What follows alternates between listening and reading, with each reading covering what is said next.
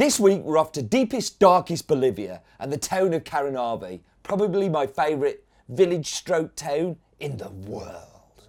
My name is Steve Layton and I travel the world finding amazing and delicious coffee for you to drink at home.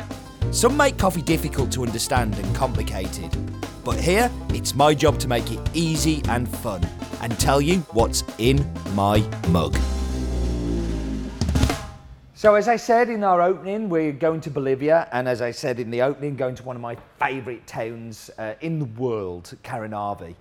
It is an amazing, amazing place, surrounded by amazing coffee farms. The region is Yungas, and in particular North Yungas. It's around about 80 kilometres from La Paz, which I nearly called it the capital. It's not the capital, but it's definitely the major city in Bolivia. And the farm is called Finca Don Carlos. It's owned by the Rodriguez family. It has an altitude of 1,550 to 1,650 metres above sea level. And the size of the farm is huge for Bolivia. It's 18.5 hectares, but they actually only grow about 6.5 hectares of coffee. That's because Bolivia is mountainous and it's expensive to clear the land, so they're able to put the coffee plants in. So they're basically taking on a small part of the farm, and there's an opportunity to expand in the future.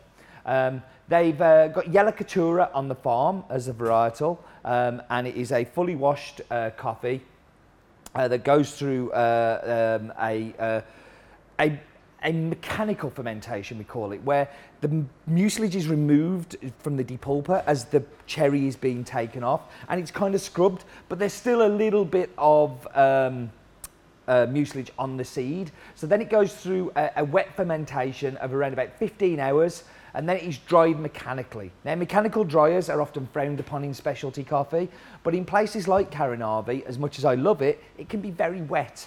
And when it's very wet, it's hard to dry. So what the Rodriguezes have learned is if they dry it a little bit slower than mechanical dryers normally would, so normally you would take around about 15 hours to dry, they take 40 hours. And slowing that down means that they still get all the benefits of even drying, and not having to worry about the weather and slowing down their processing, but we still get a delicious and amazing cup. Now, I've been lucky enough to see this farm grow up over the years with Pedro, Daniela and Pedro Pablo. And what we're going to do now is go to a little slideshow where I'm going to talk through some of the photos from the very early days of this farm being planted. So what I wanted to do here was to share some photos from my trip, because I have so many amazing photos from these different places. So you can see here the brand new plantings on the steep hill. That's Pedro. Hey, Pedro.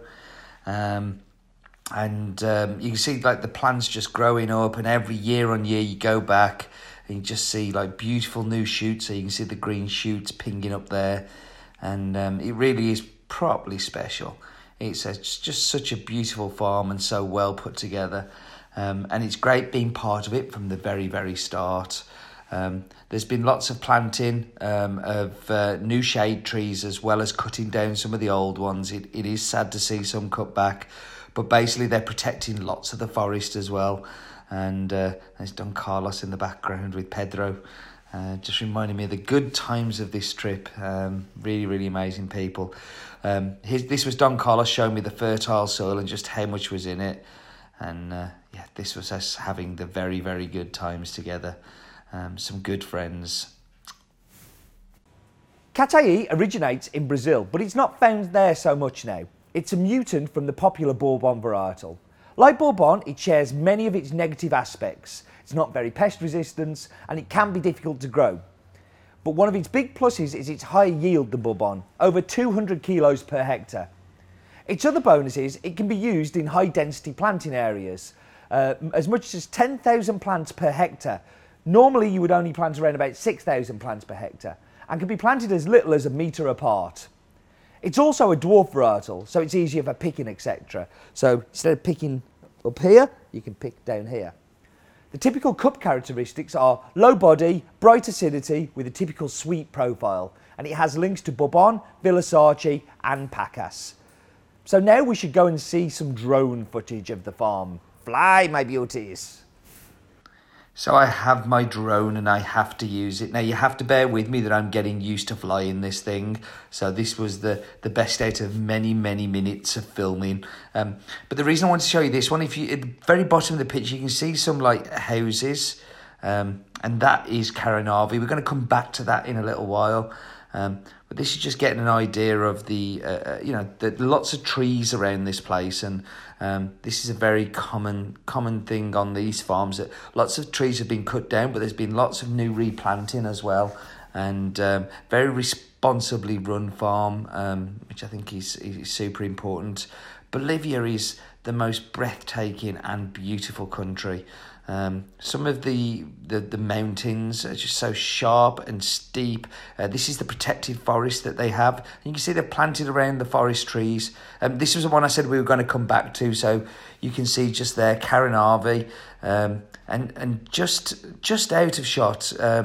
So where the houses finish, the mill is just there. But it takes such a long time to get there because you have to go the real long way around.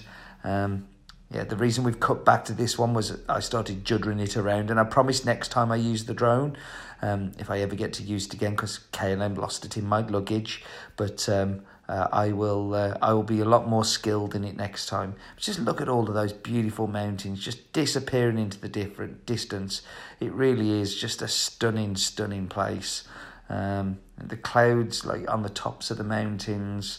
A lot of the time you can get up there and you're just actually stuck in the clouds. It's like being a little bit step closer to the sky.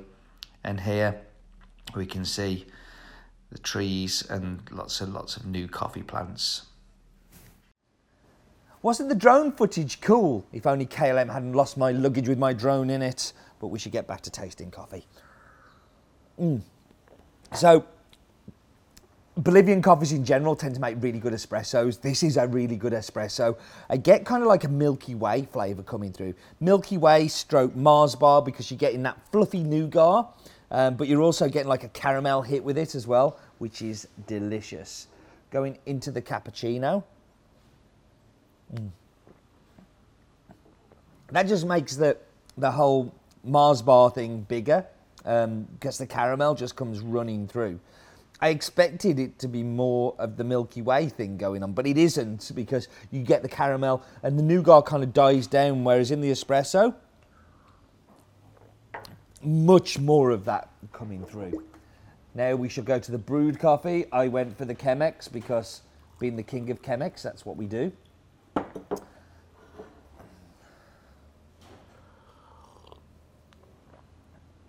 And you get those things still. You still get the Mars bar, chocolate, caramel, nougat coming through.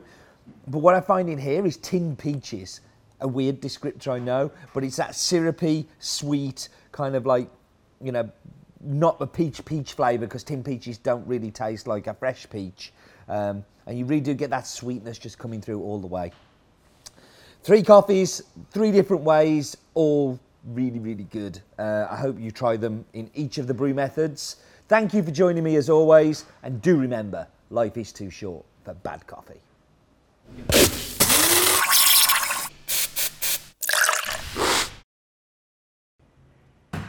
Where that's, I must have copy and pasted something very weird in there.